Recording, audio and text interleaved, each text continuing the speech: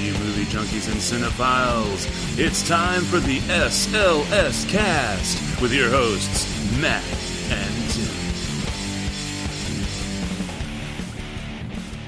And welcome one and all to episode 141 of the SLS Cast. Yes, ladies and gentlemen, this would be the Hong Kong's Vice Establishment Law Evasion episode of the SLS Cast, because it turns out that the number Hong Kong often uses to refer to prostitutes working out of a private apartment in order to evade Hong Kong's vice establishment law happens to be 141.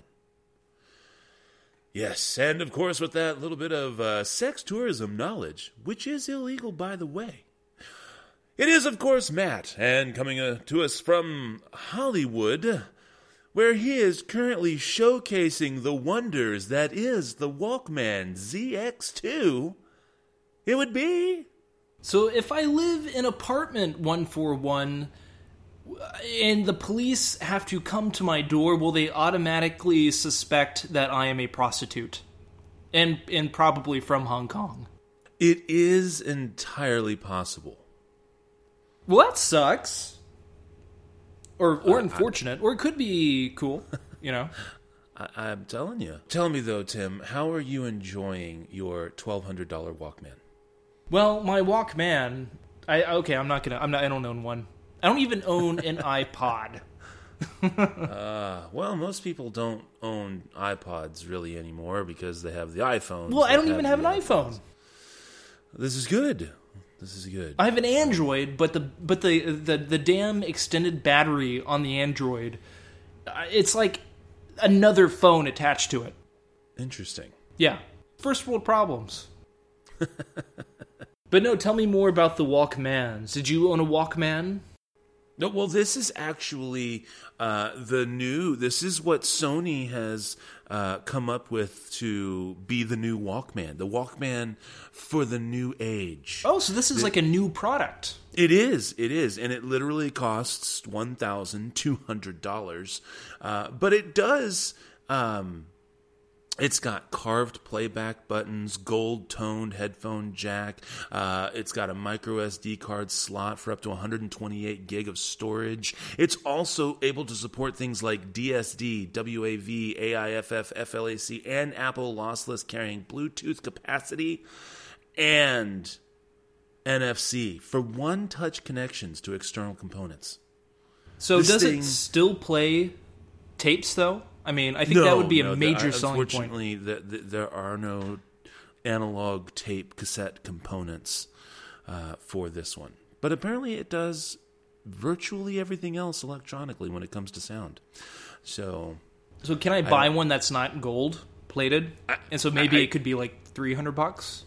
I don't know. Maybe with your employee discount. It's entirely possible. That's true. Well, too bad my employee discount does not cover $1,300 Walkmans. But hey, Matt, my name is Tim.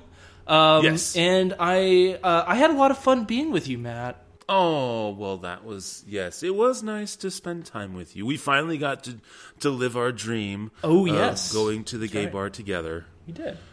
And it was very nice, excellently priced beers, by the way. That is right. It wasn't as... it's not a very uncomfortable story to tell you anyways, because, I mean, Matt did hold my hand for most of the time, like I requested. True. Well, I mean, how could I say no after you got me the condom and everything? Exactly, right? And I did. I walked out with one and kind of threw it at him. And slapped him around with it for a bit. I meant to ask, because I myself did not use the facilities there.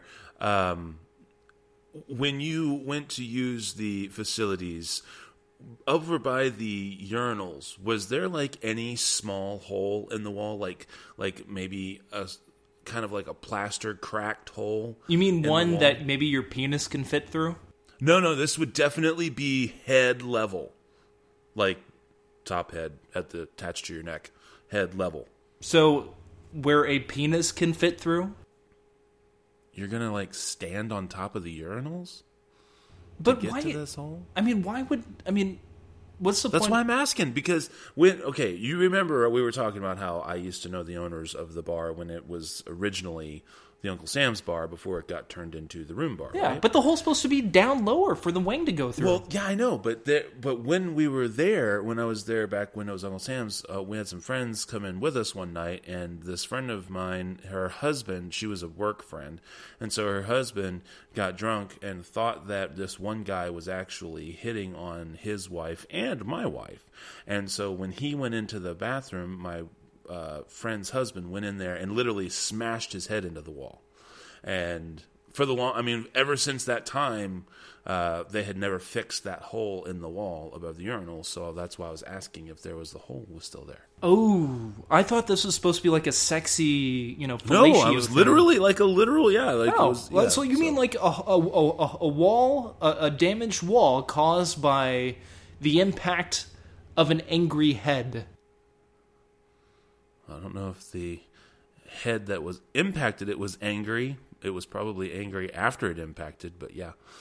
No, so I was just curious. Yeah, no, I didn't guessing. notice that. I just Okay. noticed they have like the novelty toys that are in those little machines right above the urinals.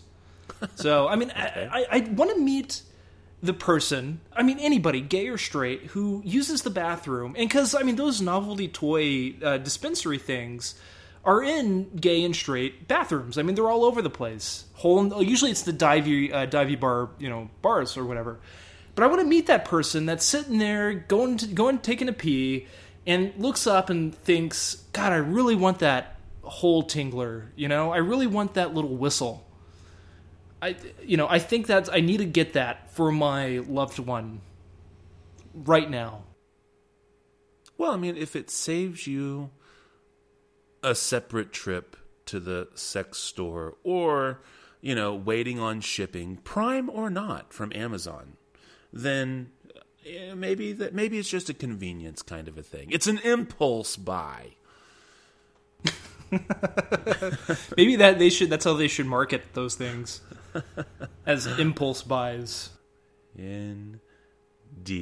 Yeah. But more importantly, though, I guess we should ask how your stint was in the Mexican jail. It was good. There were a lot of holes on the lower level, though, not up top where one's angry head would be hitting against it. Many more glory holes and big enough for donkeys to fit through. Wow. But I stayed away from that. I kind of stayed by where all the roughnecks hang out at because I want to be like them. Because it's good whenever you go to a prison that you make friends with the tough dudes so you don't become their bitch. Or you do become their bitch and therefore they protect you. So nobody else makes you your bitch. I've got this whole thing planned out. I've got an A scenario, a B scenario, and I've got the preferred scenario, which is to keep myself away from anything coming towards me. Very good. It's nice to know that you've watched enough Oz in your time to have this stuff worked out. That's right. How about you? Do you have like a prison plan? Like if you ever break the law or get wrongfully accused that you... I'm kind of hoping that the only scenarios that would result in my incarceration are the scenarios that would literally make me pretty fucking cool. Like, for example, catching someone hurting a child and me just, like, beating them to death with my bare hands. So that even if I were convicted, like, I'd walk around and people were like, dude, you're that guy that saved that kid. Yes, I am. You're all right by me. So those are pretty much the only things that I ever have thought about. No, if I imagine I'd have to probably get my shit together if I was going to go to jail for some non-cool offense like that. I would come visit you in jail and like sneak you in stuff like little Twinkies or not little Twinkies, those little sausages that you always talk about. I'd be that guy. Oh God, is Tim bringing those little sausages? Don't worry, Billy Ray. I've got you some as well. I've got you covered. But I can also picture you with the little clown tier on one side and the Mike Tyson face paint on the other. I don't know if I could do that. I might be able to do the teardrop on the hand or something, though. I don't know. Maybe I could just go all out and do the evil and good across the fingers there, right below the knuckles. Yeah. I don't know, but enough about this depressing stuff. We have a new Twitter follower. Oh, we do. That's right. Yes, I checked our email. So when people send us emails to the show at slscast.com, we can get them. And Twitter has notified us that another movie podcast apparently has deemed us worthy of being followable. And it would be Skip to the End. I personally have not had a chance to check them out. Have you had a chance to check them out, sir? I did, but I skipped to the end. Ha! Ha! Oh! Because I thought... Oh, my side. Yeah, that was bad. I'm that sorry. was You can stop listening to the show. It's only going to get worse than that. I believe they have just skipped to the end forever. But this is at STTEPODCAST. ABC 1 2 3. Basically at STTE Podcast. And they are a movie podcast with Mark, Ben, and Adam. And apparently this is a podcast partner of MCM Comic-Con. We need to get a Comic-Con to be partnered with. What the hell is this? They're also available on iTunes and Stitcher, as well as their own website, skiptotheend.podomatic.com. And apparently their location is the cinema. And... yeah, so that's pretty cool. I appreciate the follow. I will definitely be adding you to my list here in Stitcher and giving you a listen when I am at work, probably tomorrow night. So yay to that. That was really the only thing we had there. We did get a follower. Didn't we, like Revelstoke Jim follow us recently? I'm pretty sure. No, I thought he followed us a long time ago. Oh. Maybe he just followed me and I'm just late to the game. But thank you anyway. I appreciate it. Or maybe he just followed just you. Maybe. Because you are just cooler. It's entirely possible. Entirely possible. And a big thanks to Johnny Whitetrash for filling in last week. I do appreciate it. And, fun, as always, very funny and very entertaining. I also like the Kindergarten Cop 2 piece with Dolph Lundgren. So, well, what I'm just most happy about is that he did not end the show. So I mean, we're still doing the show, and that's a good thing. I also have some news of the weird, though. This was the news of the weird piece that Johnny did not pick last week. If you would like to hear it, sir. Yes, I do believe I would like to hear it. Okay, well, I'm going to go ahead and link it to you because it's just not as good if you don't have the pictures to go along with it. This is definitely a visual for you here. From news.com.au by way of Matt Young. Tabitha Lee Grooms arrested after boyfriend refuses sex. Now, when you look at this woman, Tim, do you ask yourself, but how could he refuse sex from this woman? Or do you maybe understand why he might have said, I'm going to take a pass, thanks? Oh. You know those fish you find at the very bottom of the ocean? Maybe a mixture of that and and beaver. Meth mouth? Yes. Did you say and Bette Midler? No, and meth mouth. Oh yeah. I mean, I hate to poke fun at this, but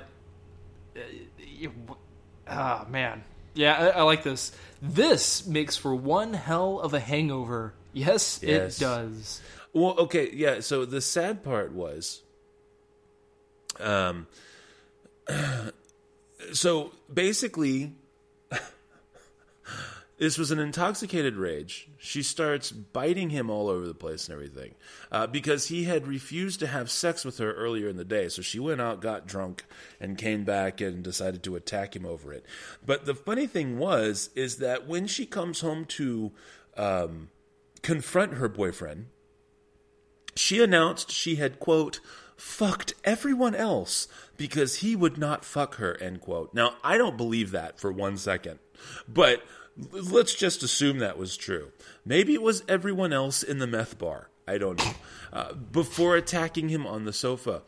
And then, what I really love here, though, was that she then proceeded to punch her mother. Her very own mother, Betty Clark, who lives at the residence with the couple, in her left eye. Yeah. I mean, she admitted to police that she had been drinking, but not before she, quote, threatened to run over Deputy Turner with the baby stroller if he did not move out of her way. Oh, this woman, I mean, you want to talk about winning at life? I think this is it right here. So where was this at again? Tennessee? Well, with .au, I've got to go with Australia. Ooh, maybe? Man. Yeah. Must be way out in the outback. For sure. Man. Yeah. And so, yeah, that's my news of the weird. Yeah, but that's like, I don't want to call that news of the weird. It's more like news of the traumatic. Or news of not wanting Tim to go to sleep at night. Because I think I'm going to see this person in my dreams. Every time I go to kiss my girlfriend. Oh, that's terrible. All right. Well, I think it's time then that we should get to the real news. What do you say, sir? Yes, please. All right, folks, here we go. It's the news.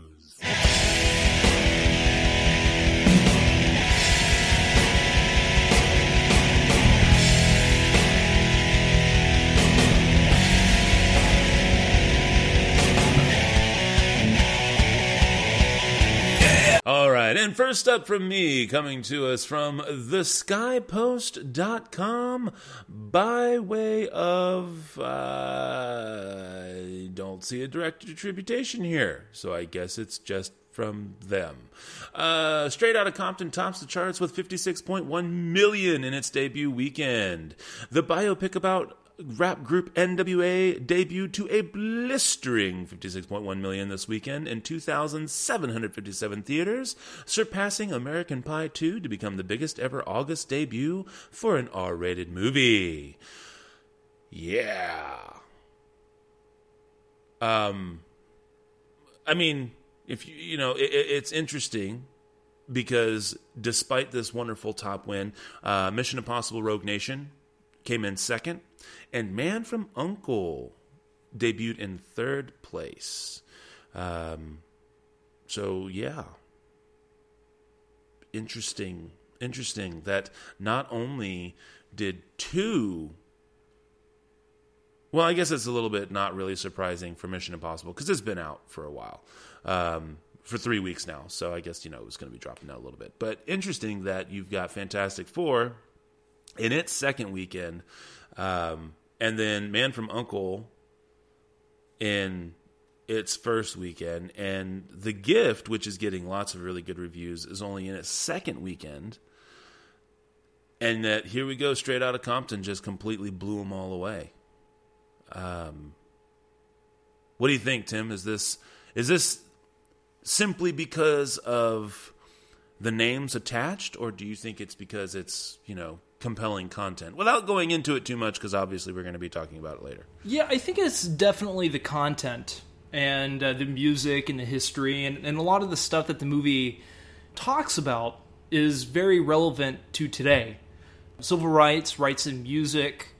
So, yeah, I think it's because it just came out at the right time, and people are really into this stuff still. I mean, I was actually expecting it to do this well, or to do really well, but maybe not necessarily $56 million well. And I gotta say, Universal has had a pretty smashing year. Apparently, they've broken the record of reaching $2 billion, the quickest out of any studio this early in the game. All right, well, there you go. So what do you got for us, sir? First there, sir? Alrighty, first up for me is from ScreenCrush.com. The director of Crash doesn't think it deserved the Best Picture Oscar either. This is written by Matt's good friend, Matt Singer. And this is what the article says. Check almost any post of the worst Oscar winners in history, and you are bound to find at or near the very top Paul Haggis's Crash.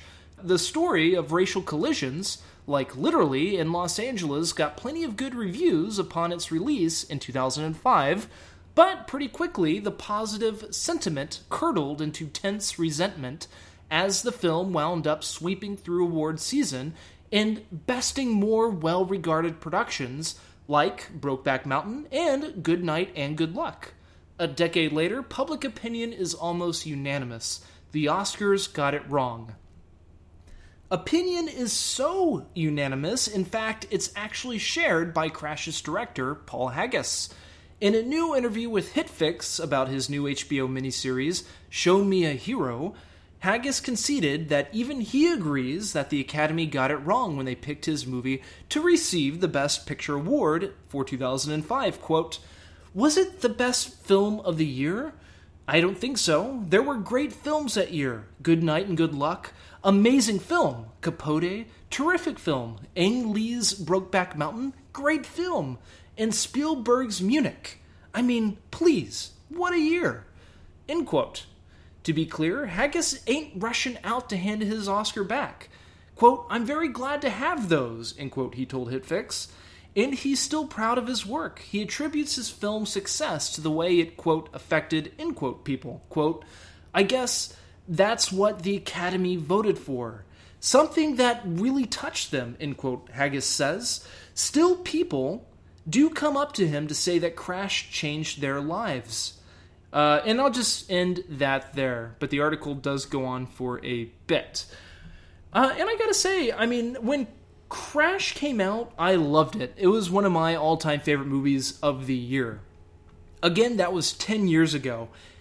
I watched it a few years back, and it definitely was a movie for its time. Nowadays, you have movies that spoke about racism and whatnot. Many of them have come out after that one and have done better at bringing that subject to light. So, therefore, you look at Good Night and Good Luck, and especially Munich, and even Brokeback Mountain. I mean, those movies are definitely the superior films. So it's interesting that Paul Haggis has come out to come out and actually talk about that. But I guess it's easy for him since he was the one that actually won the Academy Award 10 years ago. Matt, any comments, questions, concerns? Did you feel the same way when Crash came out in 2005? Honestly, didn't particularly care about any of those movies. Munich was probably pretty good. I mean, I certainly thought it was better than Crash, but Crash just was one of those. It was kind of like the Titanic of its year. It just, the hype train was not to be derailed, and so yeah, it was definitely hyped, and it was definitely melodramatic. But I gotta say, I mean, it was melodrama done right. But it definitely doesn't hold up, some years later on. But cool. All right, well, next up from me, from consequenceofsound.net by way of Alex Young. Flight of the Conchords have begun writing a movie. Plus, Jermaine Clement confirms a reunion tour for next year. That's right, folks. For Flight of the Conchords, the clock just struck business time. Jermaine Clement, one half of New Zealand's favorite comedy music duo, has all but confirmed the band's impending return in a series of recent interviews. Earlier this year, word surfaced that Clement and partner Brett McKenzie were planning a North American tour. In a new interview with Consequence of Sound, Clement confirmed this to be the fact. Quote, "We were planning on doing it this summer, but then I ended up doing the BFG instead. So it's my fault we didn't do it this time. But we are hoping to announce a tour. We'll announce it before the end of the year, hopefully, and then sometime next year get on the road. After we get some new guitar strings and that sort of thing."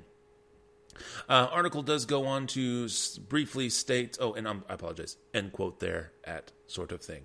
Goes on to say that he has actually through an interview with IndieWire, Clement clarified the standing of the movie that they are doing.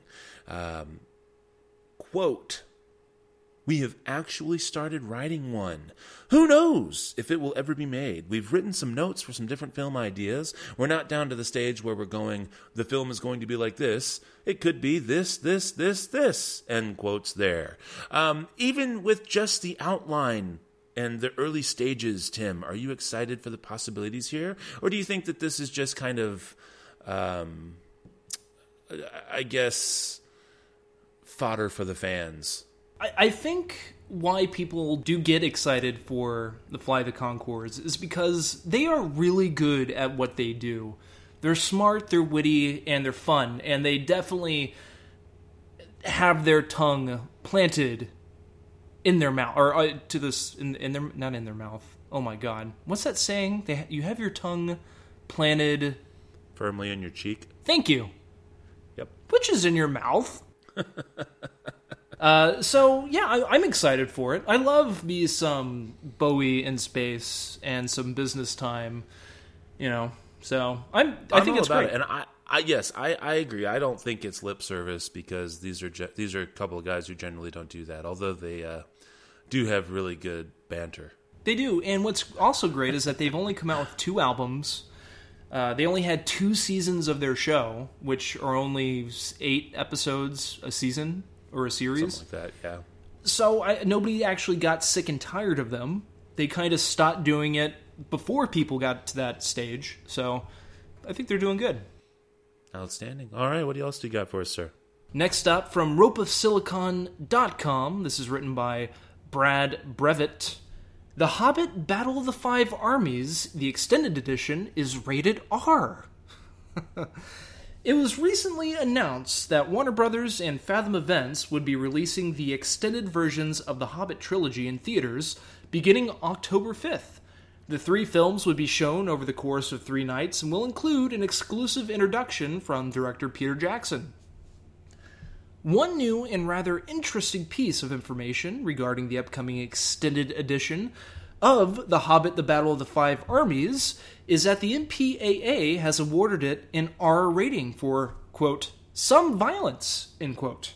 The movie was added to yesterday's ratings bulletin after I had already posted it, says the author, but the rating is official, and Battle of the Five Armies is listed as rated R on the MPAA's official site. The previously released extended editions of The Hobbit, An Unexpected Journey, and The Hobbit, The Desolation of Smaug were both rated PG-13. And considering the amount of fantasy violence in the whole of all these films, not to mention the Lord of the Rings trilogy, and pretty much every PG-13 fantasy movie released nowadays, it's a bit fascinating to see Battle of the Five Armies carrying an R rating.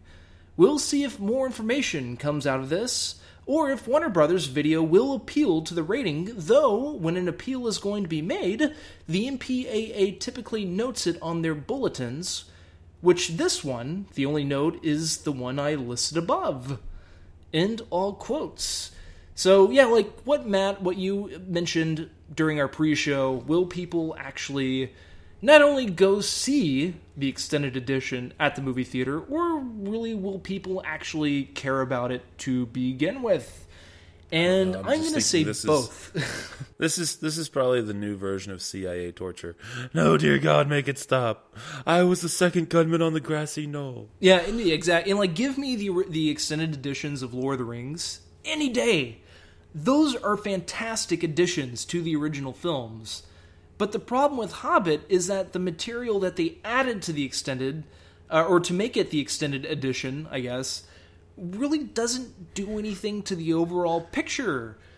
Because already the movie was supposed to be 2 films, and they extended it to 3 films. So there really wasn't a point. Although I will say I am mildly interested in, in maybe, possibly, the Battle of the Five Armies could be half a star better than what it originally was. I don't know. I've just got that scene from Spaceballs playing in my head when Dark Helmet wants to go to ludicrous speed. And they're like, no, sir, that's too fast. Only now we replace it where Dark Helmet's played by Peter Jackson. And he's like, we're going to make an extended cut. No, sir, they're too long already. Shut up, I know what I'm doing. But can you do that with a New England, with a New Zealand accent? No, an Aussie I can't. accent. I just want to see somebody make that into a GIF, though. My God, sir, the movie's so long, it's gone plaid. All right, You should do it. Why don't you do that? Make yourself a GIF. Honestly, or a because GIF. I don't know. GIF. I don't know how to. I am not that cool. I do not know how to make a GIF like that. Google GIF makers. They have but makers. it's and not stuff. just a matter of taking a scene and shortening it into a GIF form. You've literally got to replace people. Like you'd have to cut out Rick Moranis' face and put Peter Jackson's face on top of it, and you'd have to put like a couple. At any rate, neither here nor there. My last bit of news. From NewYorkDailyNews.com by way of Ethan Sachs. Ian McKellen. Tom Cruise nearly cost me chance to play Gandalf and Magneto. It's not quite as drastic as that, but this is a pretty interesting story. I wanted to close out my news with this. Powerful forces almost conspired to keep Sir Ian McKellen from his destiny of playing Gandalf in the Lord of the Rings movies and Magneto in the X-Men franchise. Or at least the most powerful force in Hollywood at the time, Tom Cruise. McKellen told People magazine that he came this close to opting to take on a role in a different mega franchise, Cruise's Mission Impossible. Quote, I got offered a part in Mission Impossible with Tom Cruise, but they wouldn't let me see the whole script because I might have spilled the beans. I only got my scene, end quote there, McKellen told the magazine. Quote, well, I couldn't judge from reading just those scenes what the script was like, so I said no. And my agent said, you can't say no to working with Tom Cruise. And I said, I think I will. End quote there. It was a big risk at the time. The then 60-year-old actor was a distinguished stage actor in his home country, but virtually unknown on this side of the pond. Quote, the next day, Bryan Singer asked me to play Magneto, and then Peter Jackson asked me to play Gandalf, and I said yes to both, end quote, he told People. Oddly enough, Mission Impossible 2 caused another major ripple effect on modern cinematic history. Actor Doug DeGray had originally been cast as Wolverine in X-Men, but scheduling issues with his previous gig as the villain on Mission Impossible 2 forced him to drop out of the superhero flick. Scrambling to recast the role with a short time before cameras were set to start rolling, Singer tapped a then unknown Australian theater veteran by the name of Hugh Jackman. That is the article. Very cool article by Ethan Sachs at NewYorkDailyNews.com. So what do you think, Tim? A little bit of serendipity that they only sent him those portions of the script, or what? Yeah, I think that was the better thing to happen, for sure. Because who actually remembers the villain at all from MI2? I remember how the villain dies, and that's pretty much it. I just think it's really cool how it all worked out. We still have a great Mission Impossible series that's been going on for like 19 years. We had Gandalf be played in a most amazing way. We had Magneto get played in a most amazing way. We got Hugh Jackman as Wolverine. So I think it worked out all the way around. So yay. Anyways, so that's the end of my news. And bring us home on the news there, sir. All right, lastly for me is kind of maybe depressing news. From Jezebel.com, accused voracious Hollywood peeper dismissed from latest movie set. This is written by Natasha Vargas Cooper. And it says this: Kevin Thomas Roy, a veteran Hollywood production assistant and assistant director, was fired from the set of the movie Allegiant after news that he'd pleaded no contest to invasion of privacy charges related to covert nude picture taking. Last month, Jezebel reported that Roy had been accused of possessing more than 400 secretly filmed images of women changing and using the bathroom, many apparently taken of actresses and female crew members on film sets. And for those that don't know, Allegiant is the third movie of the Insurgent Divergent movies, trilogy of young adult novel. Lionsgate Films dismissed Roy after Allegiant cast and crew members began circulating the details of the voyeurism case that had been documented on Jezebel. Quote, "He just kept on telling me that his ex-wife found a porn stash on his computer and that it was no big deal," end quote. One stand-in from Allegiant set told Jezebel the day after the story and a copy of Roy's search warrant were published. Quote, "Lots of people on set believe that he didn't do anything wrong and we were warned by production staff not to discuss it. Mentioning Kevin would get you suspended, so we decided to print out the article and the warrant and distribute it on set since production staff wasn't doing anything about it," end quote. The head of the Allegiant production crew did not respond to requests for comment at the time, but 2 days after cast and crew had circulated the warrant, Julie Fontaine, the head of PR for Lionsgate, sent Jezebel a text saying, quote, "He will not be returning to set. We are looking into the matter and won't have further comment until we've completed our inquiry," end quote. Asked if those who hired Roy have been aware of his legal troubles and what excuses he had given to leave the production to attend his court hearing in Los Angeles, Fontaine texted back the same message. According to the search warrant obtained by Jezebel, Roy was in possession of 5 hard drives containing more than 40 videos and 400 images captured by secret cameras he had allegedly set up in the family home, on film sets, in changing rooms, and in bathrooms. Footage on the hard drives showed images of actresses, models, family members, friends, and strangers in various stages of undress, showering, and using the toilet. According to the warrants and accounts of people who have seen the footage, Detective Than Flumerfelt, the senior investigator for the LA County District Attorney Office, described Roy in his warrant as, quote, "voracious consumer of voyeuristic matter," end all quotes. I gotta say, what's kind of interesting about this, and I guess this kind of goes a little bit into workplace politics or stuff like that, to me it's just kind of interesting that companies just don't want you, or like some people in the workplace just don't want to talk about it because they know if people start talking about it, they have to fire that guy. But I would expect that, nowadays people would, should already realize that this is going to get out and the guy is going to have to be let go eventually. So yeah, it's just kind of that mindset of just don't say anything, keep it on the down low, and just kind of overlook it. Perplexes me a little bit. And especially on a film set where you have unions and liabilities and all that crazy stuff. So again, this is from Jezebel.com. Accused voracious Hollywood peeper dismissed from latest movie set. And that is my news. Unless you had something to add to that. Nope. So that is the news, and that will bring us to... It's the Copy Cat Throwdown. That's right, it's the Copycat Throwdown. Well, that's right, it's the Copycat Throwdown. Stop it. No, seriously, stop it. Oh, right, like, stop repeating? Stop repeating, right. Oh, okay. I'm gonna kick your ass. Throwdown time. Excellent. Let's see. This week's Copycat Throwdown is going to be Dante's Peak versus Volcano. It turns day into night.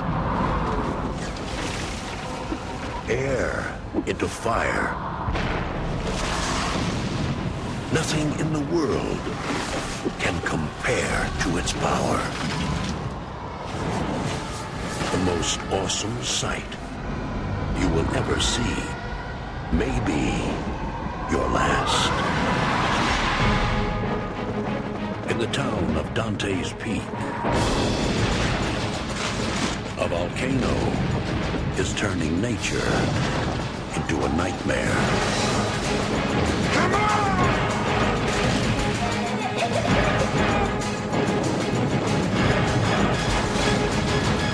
Pierce Brosnan, Linda Hamilton. Oh my God.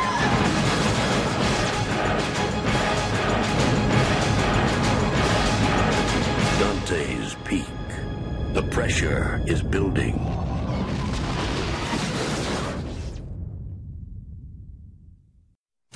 Good morning, Southern California. We're heading for a high of 75 degrees. Didn't take long to get our first SIG alert this morning.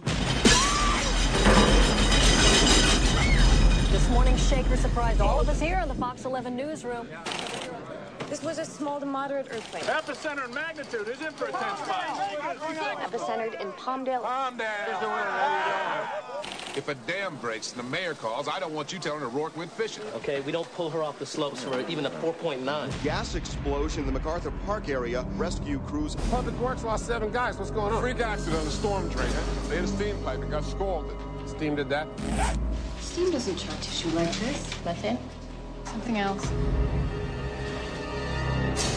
We got a problem. Number 4 trend westbound. Temperature on board reached 20 degrees above normal. That lake was 62 degrees yesterday. Today it's up to 68. That's a sunny day. It takes a geological event to heat 1 million gallons of water in 12 hours. What is a geological event? Mike, come in. What's going on? It's tremendous heat. This is no good. Get out of here. Get up and train. Get up and train. Please do not leave your home. Somebody tell me what the hell is going on. There's got to be something feeding this. When it hits black, it's gonna punch through. You mean you're rough? Yeah!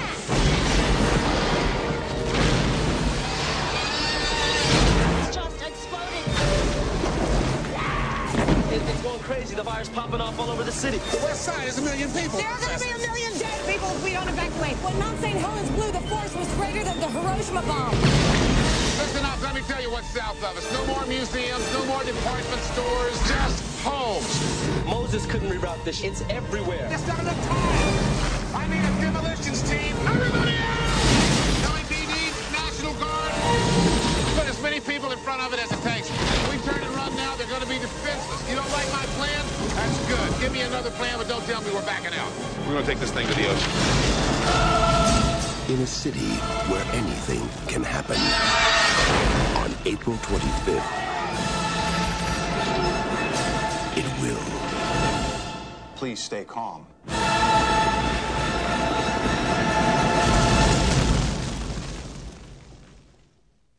Both from 1997, both epic disaster adventure films, one taking place in Los Angeles, one taking place in a small town in the Pacific Northwest. They both, while they have completely disparate ways of playing out, ostensibly Volcano that's not supposed to be active or even there in certain cases, is now active and erupts and all hell breaks loose.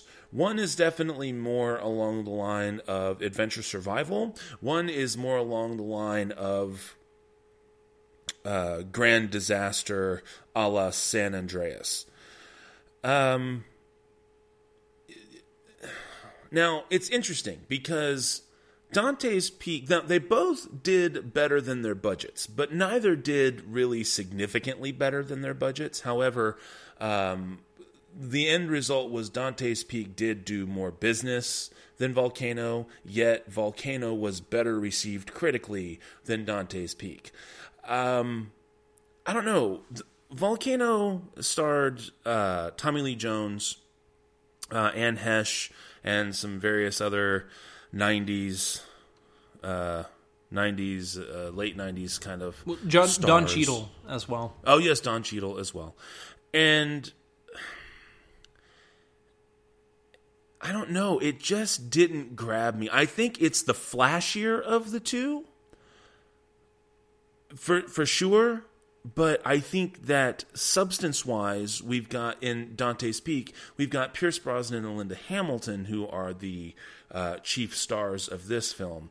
And I don't know, I think, not really trying to knock Don Cheadle or Tommy Lee Jones, but I think just the caliber of the storytelling was a little bit better in Dante's Peak, and I think the acting was a little bit better in Dante's Peak. Subsequently, I think that even though Dante's Peak was not, like I said, strictly as flashy, I think there was a little more to it, meat-wise.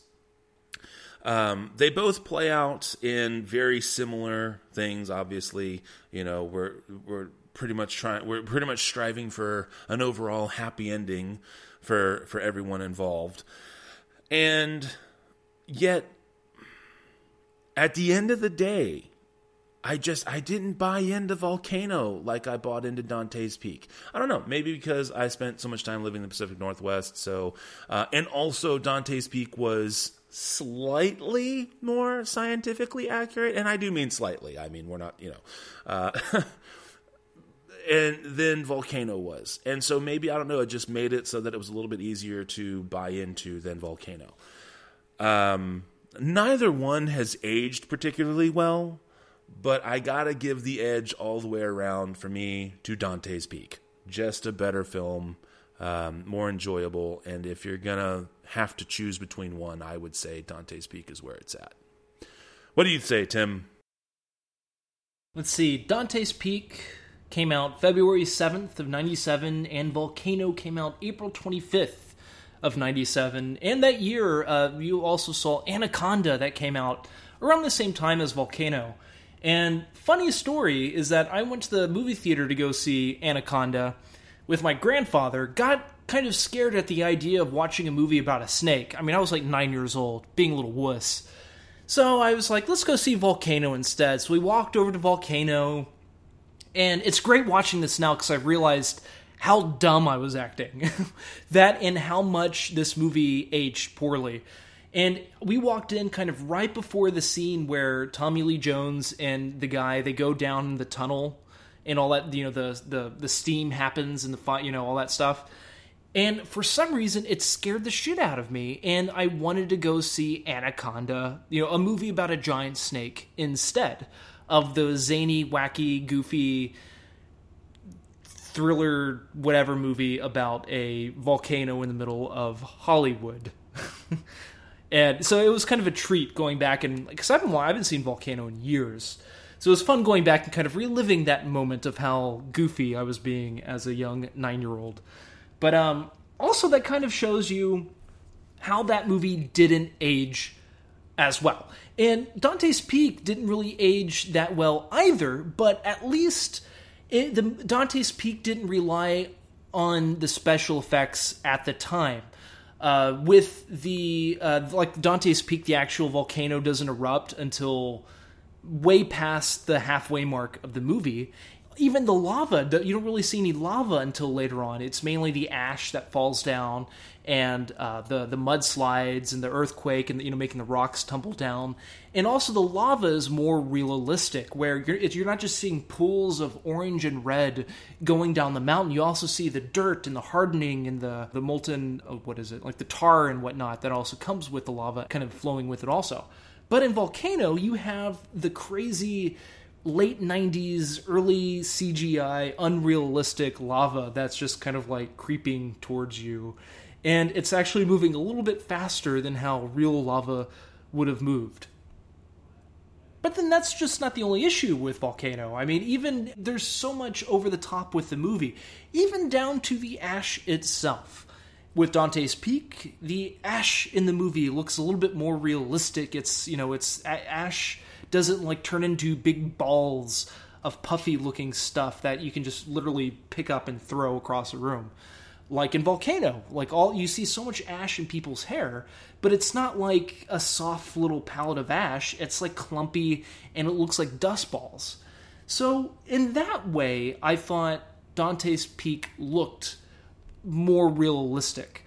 Now, when you get down to the science itself, in fact, Volcano is the more realistic movie because of how they actually go about to solve the issue. Dante's Peak, believe it or not, it had more of the ridiculous action hero movie cliches, like, would a volcanologist really think that driving a Jeep across lava would actually work? And by God, Pierce Brosnan does that, and it does work. And for some reason, part of the wheels are still on the car. That should not have been the case, because it's not like he was driving over like 3 feet worth of lava at high speed. No, they were like struggling. It was Strug's Nation getting through What it looked like was a block of lava, molten lava, and still rubber was on the tires. So it was more stuff like that with Dante's Peak, whereas, again, Volcano was more ridiculous, over the top. But to me, it made a little bit more sense. However, with Volcano, they were relying on all that science without really producing anything, anything meaty for the story to really feed off of, because they limit themselves with Volcano. They limit the characters and they limit the story itself, because the entire movie takes place within like a 2-block radius, which is only a few blocks away from where I actually live, which is kind of interesting. And believe it or not, yes, the La Brea tar pits are a real thing. For those of you who don't believe that LA has tar pits, yes, we do have tar pits, and they're pretty cool. Volcano just limits itself with its story. It only revolves around one character, and he just kind of hangs around there, and he's kind of like the fish out of water, but yet he's doing everything right without really much of a struggle. And it's difficult when you have people against lava, because, you can't really make lava the actual bad guy. With Dante's Peak, there was more of a human against Mother Nature aspect to it. You had the earthquakes, you had the mudslides, you had trying to get from point A to point B, and it created more of a story. So that is why I think Dante's Peak was, in fact, the better movie than Volcano. I can keep going on. Volcano feels like more of the 90s movie. And I don't know, Matt, did you also get the race vibe? Like that Volcano was trying to make a point about race, like with the little kid at the end where he's trying to find his mother, but everybody is covered with ash, and the kid says something about, look at their faces. They all look the same. And he can't pick out his mother because everybody has ash all over their face, and the whole thing with the white cop and the black guy that's wanting the firefighters to hose down his neighborhood street because it caught on fire like 3 hours earlier, but then at the end, the white cop kind of lets up and says, thank you, buddy, you actually helped us out. We'll send a fire truck to take care of your street that's probably not there anymore. I did not really... It was done that's poorly. The problem when you put mediocre lip service crap into a movie that's already not very good. I wasn't saying it was good. It was so obvious. Honestly, I didn't notice it. I truly didn't. I can see how you are totally getting that, and I probably should have noticed it, but no.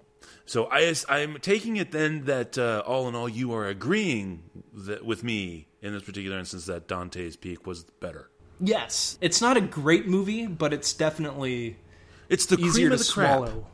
Yes, it's the cream of the crap here. Yes. So, sweet. All right, well then I guess that is going to end our bonus segment there. Next week we're going to be doing a 3 squared. We're going to do that one again. We're going to be talking about our picks for our best or favorite special effects sequences. Now, the movies that they come from don't necessarily have to have been the best movies in the world by any stretch of the imagination, but for whatever reason, these are just movies that we think have some really cool special effects sequences, or maybe just one really cool special effects sequence. And that's what we're going to do for next week. So without further ado, I believe it is now time for the movie we love.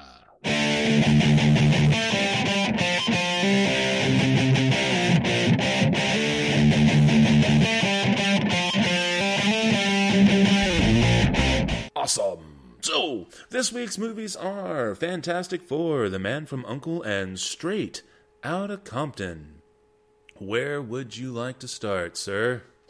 How about The Man from U.N.C.L.E.? All right. Man from U.N.C.L.E., action comedy spy film directed by Guy Ritchie, and stars Henry Cavill, Armie Hammer, Alicia Vikander, Elizabeth Debicki, I think, right? Jared Harris, and Hugh Grant. This is, of course, the revival from the TV series way, way back in the day. I was kind of surprised. I didn't notice, Tim, maybe you spotted it, but I sure as heck didn't notice any cameos from the two guys from the original series. No, I did not. And at they're all. both alive. Yeah, they are. They're both, very old, but yeah. But still, I mean, I don't care. They could have been two guys playing chess on the sidewalk or something. I mean, you know, it could have been something. Anyway, so that was a little disappointing. But basically, this is a 60s spy thriller, and we are dealing with CIA agent Napoleon Solo, who is basically trying to track down a nuclear bomb, and with the help of the reluctant help on both sides, really, here, of KGB agent Ilya Kiriakin. And that, of course, played by Armie Hammer. And they have to team up to try and track down former Nazis and everything else. There's, of course, what could be interesting interplay between the... Oh, good Lord, what was her name? Hang on, I gotta look it up here. Alicia Vikander's role of Gabby Teller, who is like the niece of one of the supposed Nazi people, and also the daughter of someone else who is supposedly a Nazi guy that they're trying to look for in connection with this bomb, this nuclear bomb.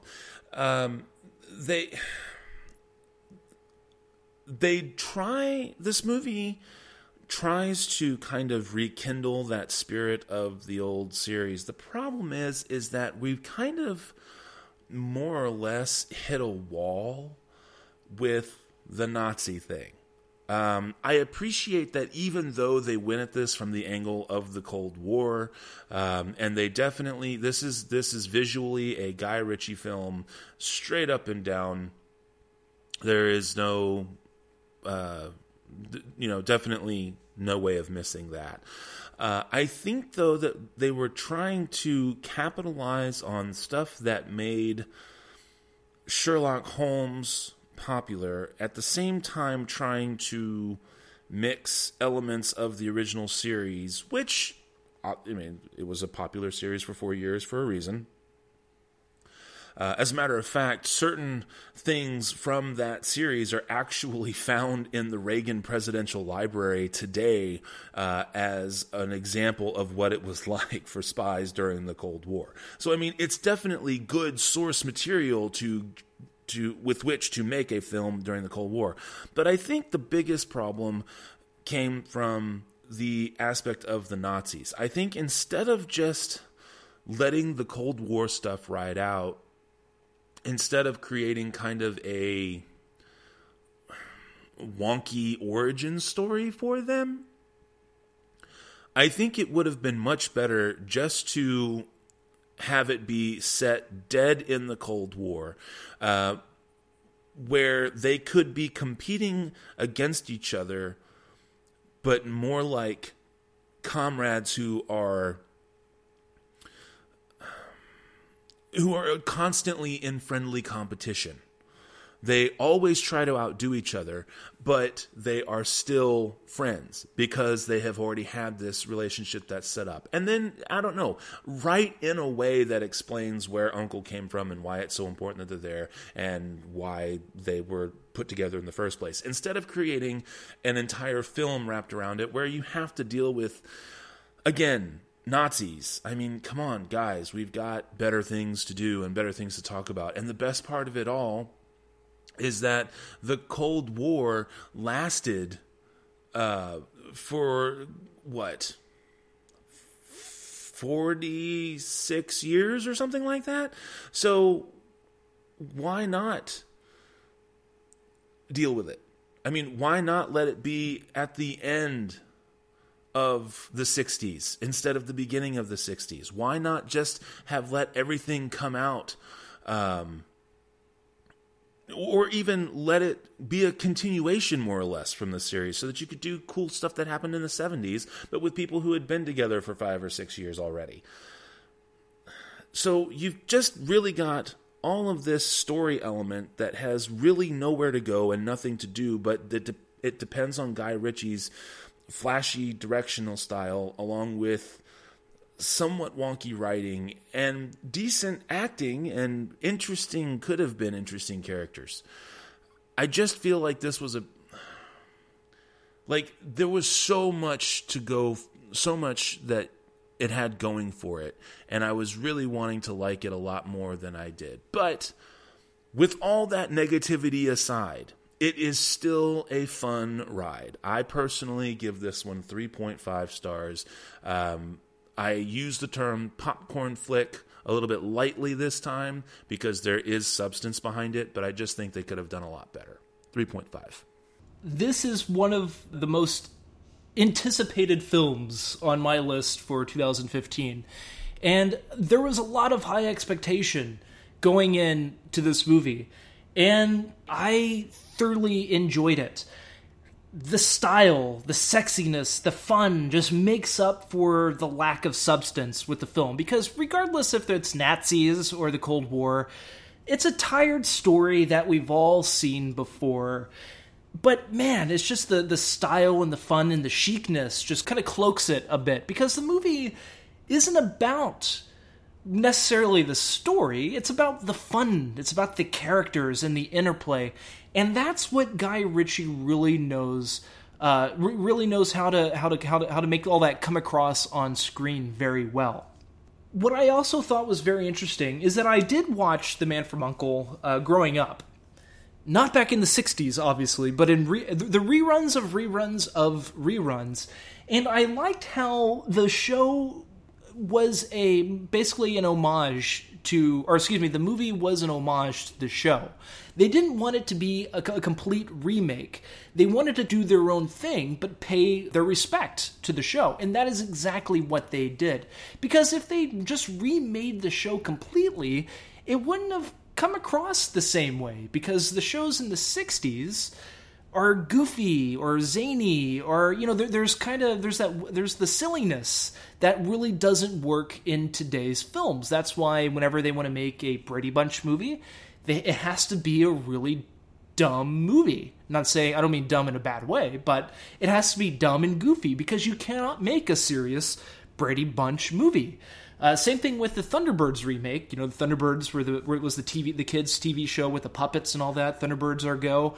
Well, when they remade the movie in 2003, 2004, sometime around there, it was live action, and it wasn't good. You know, they couldn't really do it, so it's very hard to update these shows nowadays in a movie form and actually do justice to it. And I felt that this movie did justice, and they couldn't have pulled it off without the beautiful cinematography, the great costume design, the great scenic design as well, the set designs, as well as the actors. I thought Henry Cavill, this is probably the best thing I've seen him in. He is fantastic.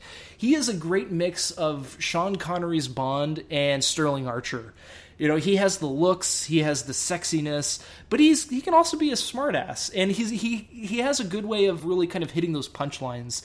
Like, okay, I don't want to say it, but yeah, I mean, he has some great lines in the movie. And same thing with Armie Hammer. You know, he played the over-the-top Russian right, as well as you can play the over-the-top Russian. I mean, it's the same way that David McCallum, he played the character in the TV show, but he also had the over-the-top accent as well. You had Alicia Vikander, who played Gabby. Talk about gorgeous. The perfect actress that could have portrayed that character. She had the look, she had the cuteness, she had the silliness, and that's really what you needed. You wanted that silly girl that her character could lead you astray, and you know, you really don't know who she is in the movie, and it's great. I loved it. And same thing with Elizabeth Debicki, who plays Victoria. Believe it or not, you watch the movie and you would have thought that she was a very attractive older woman, like in her 40s. This girl is 25 years old, and she plays 45 so damn well. And I thought she was perfectly cast as this character. If anybody else made this movie, I don't think it would have worked as well. I know it's easy for me to say that because I saw this movie and I really liked it.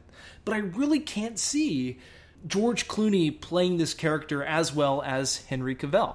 But what I also thought was very interesting with the story is that one thing that the show didn't really explain to you, or what a lot of people were kind of perplexed by the show, was that they didn't know how Solo and Ia got together. Because in the show, they were just together and they kind of had that budding relationship. With the movie, they kind of wanted to show you how they got together and the origin of all these guys and how Uncle became Uncle, so that, the franchise, or when the movie moves forward to the sequels, they had a basis to really start off from. So the next movie, it will be later on in the future, more than likely still in the 60s, but you're going to be kind of acquainted with the characters and their past just a little bit, that you're not going to have really any questions later on as to why they're doing this, why they're acting like this.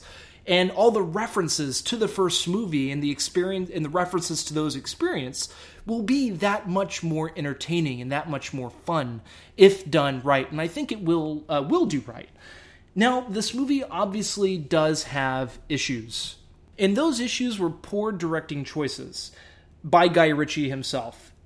And that, to me, really came in the last 20 minutes of the movie. The last act of the movie became what I thought ruined the Sherlock Holmes movies that he made, especially the sequel. Because the sequel, not Book of Shadows, Game of Shadows, I think is what it was called, with Moriarty. Jared Hess is in that one as well. It just became too much of a very stylistic and, the slow motion and the quick cuts and the quick action and just stuff that really didn't fit with that movie, and it was more distracting than anything else. That's kind of what happened with the last 20 minutes of The Man from U.N.C.L.E. They had a lot of stuff, a lot of plot, and a lot of story to tie up that it felt rushed. And the ending of the movie is like 3 endings that really didn't fit together. One was the action-y one was like the slick, smart, Ocean's 11 type of ending where, oh yes, by the way, this is about to happen. Boom!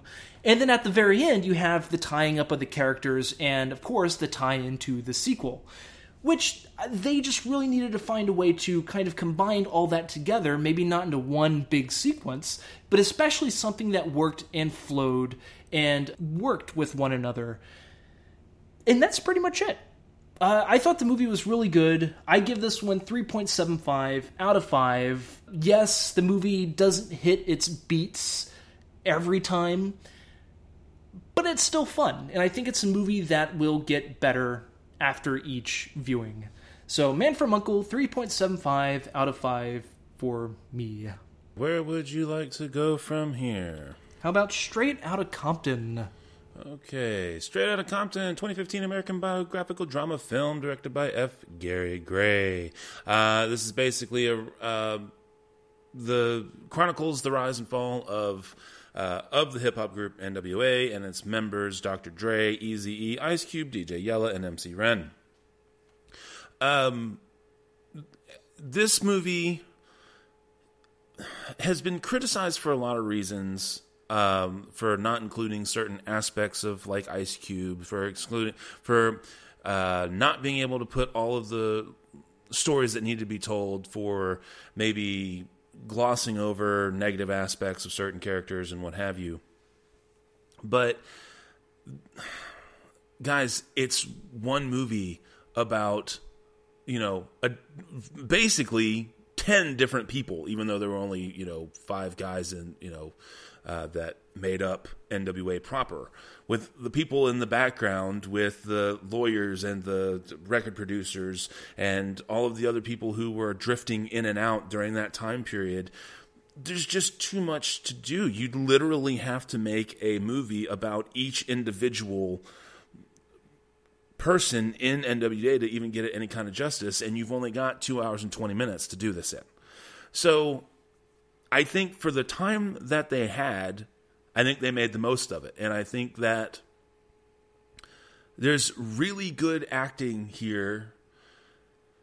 But I think where the movie falls short, for me, is in the final act. The last 20-25 minutes of the film, instead of just letting one major narrative which is the actual, I would say probably the final nail in the coffin of NWA being actually able to get back together. Instead of just letting that carry out, I think they still tried to let it split off a little too much. And I think that is what really hurts it, because the end for me just kind of falls flat. And then it's like, okay, and this is what happened to him. The end. So everything up to that point, though, I thought was fantastic. But if you're going to lead that strong and build that strong and have really good performances all the way around, then I think you need to end that strong and instead of just kind of going, and scene. Which I really felt personally that they did. And it hurt this movie a whole lot. Just in the interest of time, that's all I want to say about it. So 3.75, great movie if you haven't seen it yet. But I felt the ending could have been a lot stronger. What do you got, Tim? Yes, I definitely agree with all that you said. But just to kind of add to that really quick, that a movie that spans a number of years and deals with a number of people, I'm not saying this to compare it directly to this movie, I'm just giving you an example. Like, look at Goodfellas. Long movie, 2.5 hours, it spans a number of years, and it covers a lot of ground.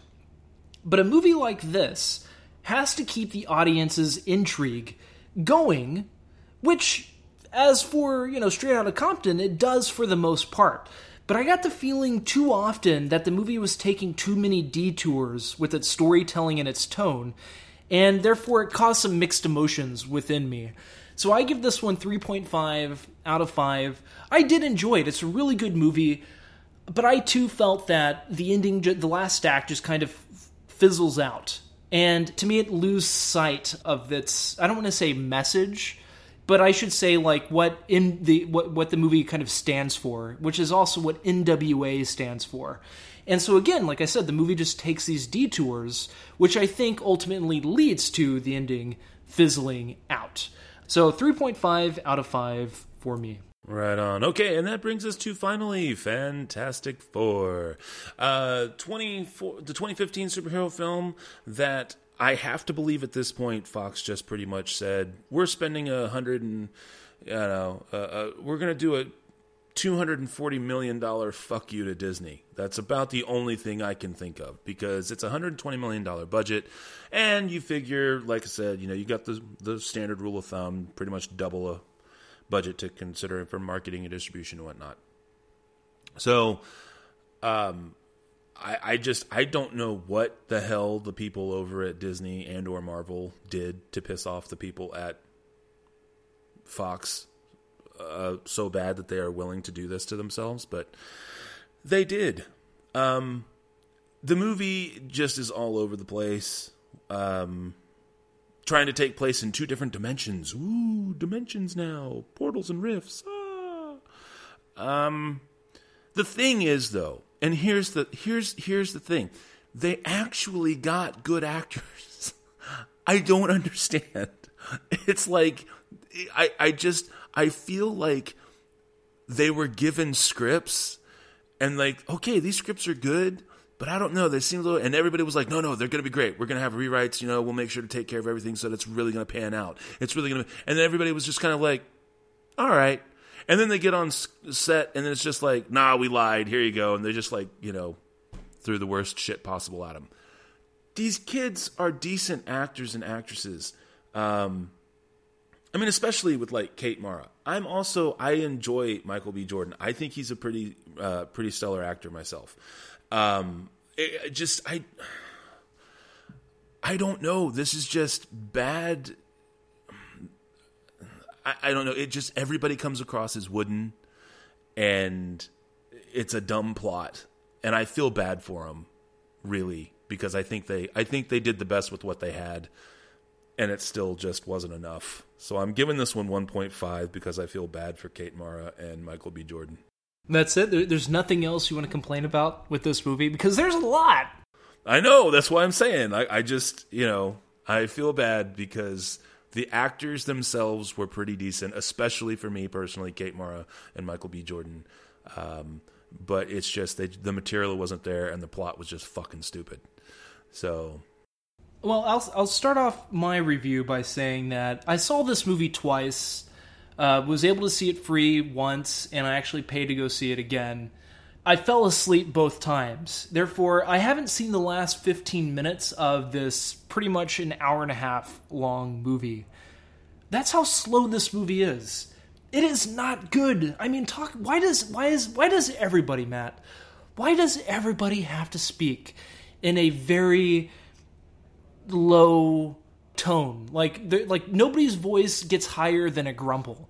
Like it could That's what I'm saying. It's like literally it's wooden. Yeah, regardless of the tension or any urgency, everyone's tone is flat and hardly rises above a grumble. It's crazy. And there are so many articles out there that if you're into movies at all, I'm sure you've heard some of this information about the fight between Josh Trank and the director and Fox. And all these articles are out here. You have everything from the deleted scenes, the deleted footage that you can actually go online and watch, some of the B-roll, where once Josh Trank finished the movie and had his cut, the producers looked at each other and said, "Oh my God, we have to fix this." So they hired somebody to come in and rework the movie and had to get rid of a ton of shit and had to basically come back and reshoot the last act of the movie, which you can actually see Kate Mara's fake wig during the last half of the movie, and it is pretty obvious. And you can go online and you can just look up tribute to Kate Mara's wig, and you can see the pictures of her hair during the first half of the movie and her hair during the last half of the movie, and it is not good. There was also supposed to be the Fantastic Four flying car, which was in the original movie, but it got scrapped. But more importantly, you have other articles where Josh Trank blames Fox for Fantastic Four. Fox reportedly are actually still moving ahead with the Fantastic Four Part 2 for some reason. It was chaos. That was a quote. The behind-the-scenes story of what happened with Fantastic Four. In fact, I do recommend that one to check out. That one is from Yahoo.com. And that is actually some information from the HollywoodReporter.com, which kind of gives you more of a detailed behind-the-scenes look at what exactly happened. And Josh Trank, he was the one that directed the movie Chronicle, the found-footage young superhero movie, which actually is a really good film. And Fox looked at that and they thought, oh, we have a young Spielberg on our hands. Let's bring him on. Let's make him direct this $120 million movie.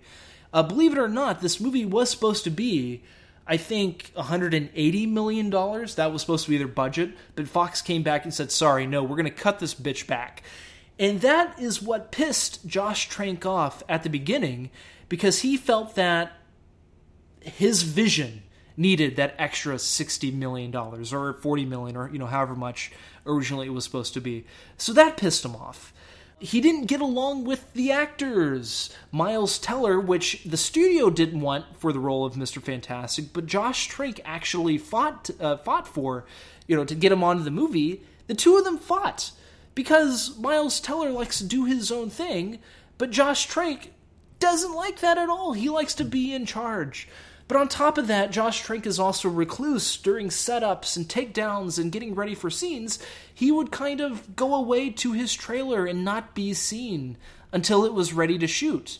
Then he would come back out and he would spend most of his time at his monitor, where it was completely covered in this. It was in a black tent where nobody else could be in there, allegedly, except him. I don't know if he had assistants or whatever that would come and watch the footage with him, but he would pretty much hermit himself in that black tent where nobody else could see what he was shooting.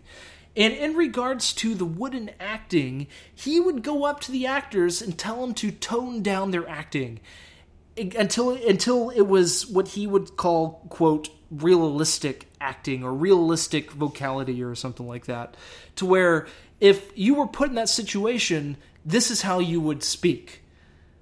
Which, I know I've never been put in this situation, but if shit was going down, I don't think I would say, Matt, my house is on fire.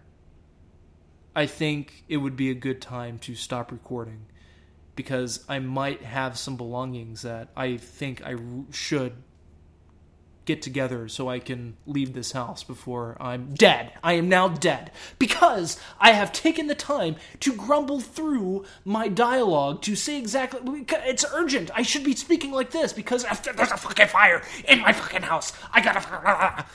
Maybe not like that. Maybe more audible. But the movie is bad. 1.5 out of 5 is what I'm giving it because the special effects...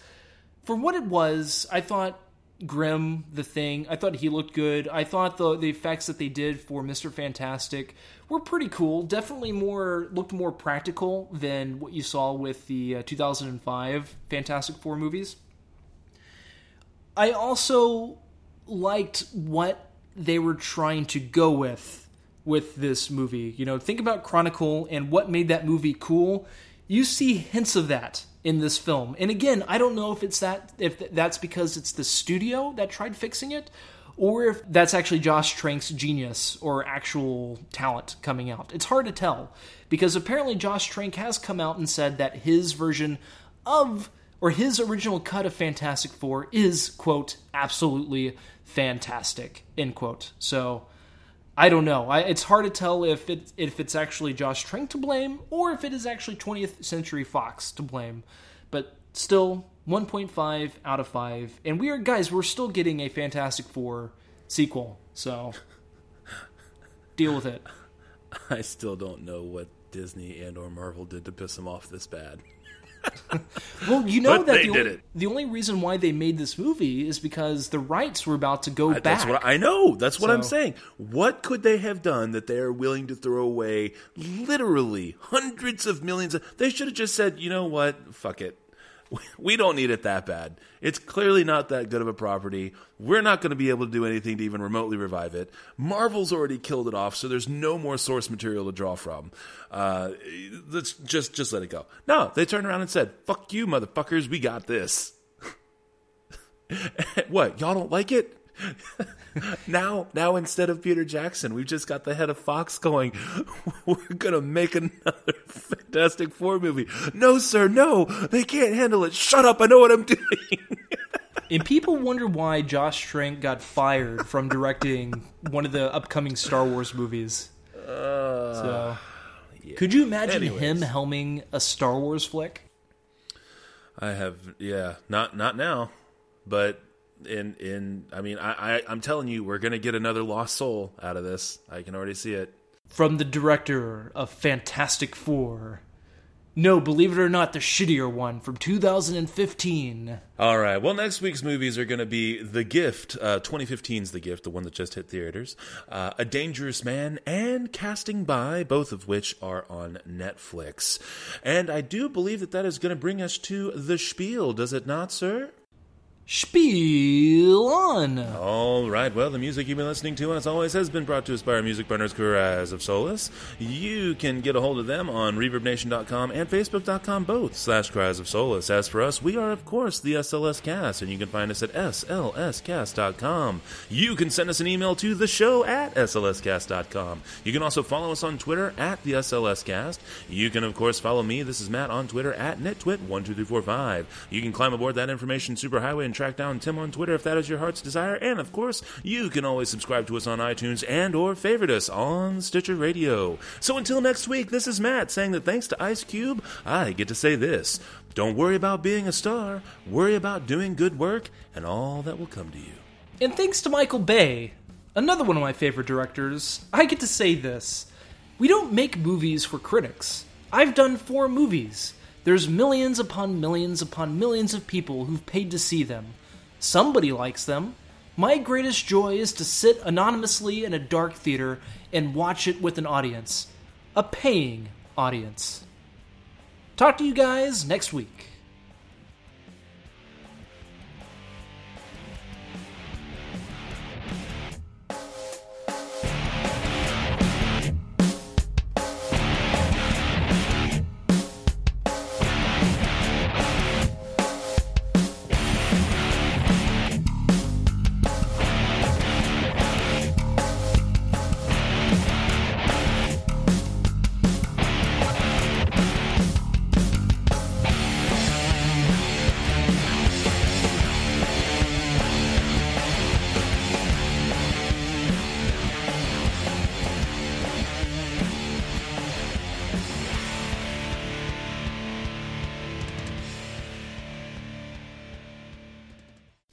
Thanks again for listening to the SLS Cast with your hosts, Matt and Tim. Remember that you can find us at slscast.com, at the SLS Cast for Twitter, also on Facebook, and you can always subscribe on iTunes.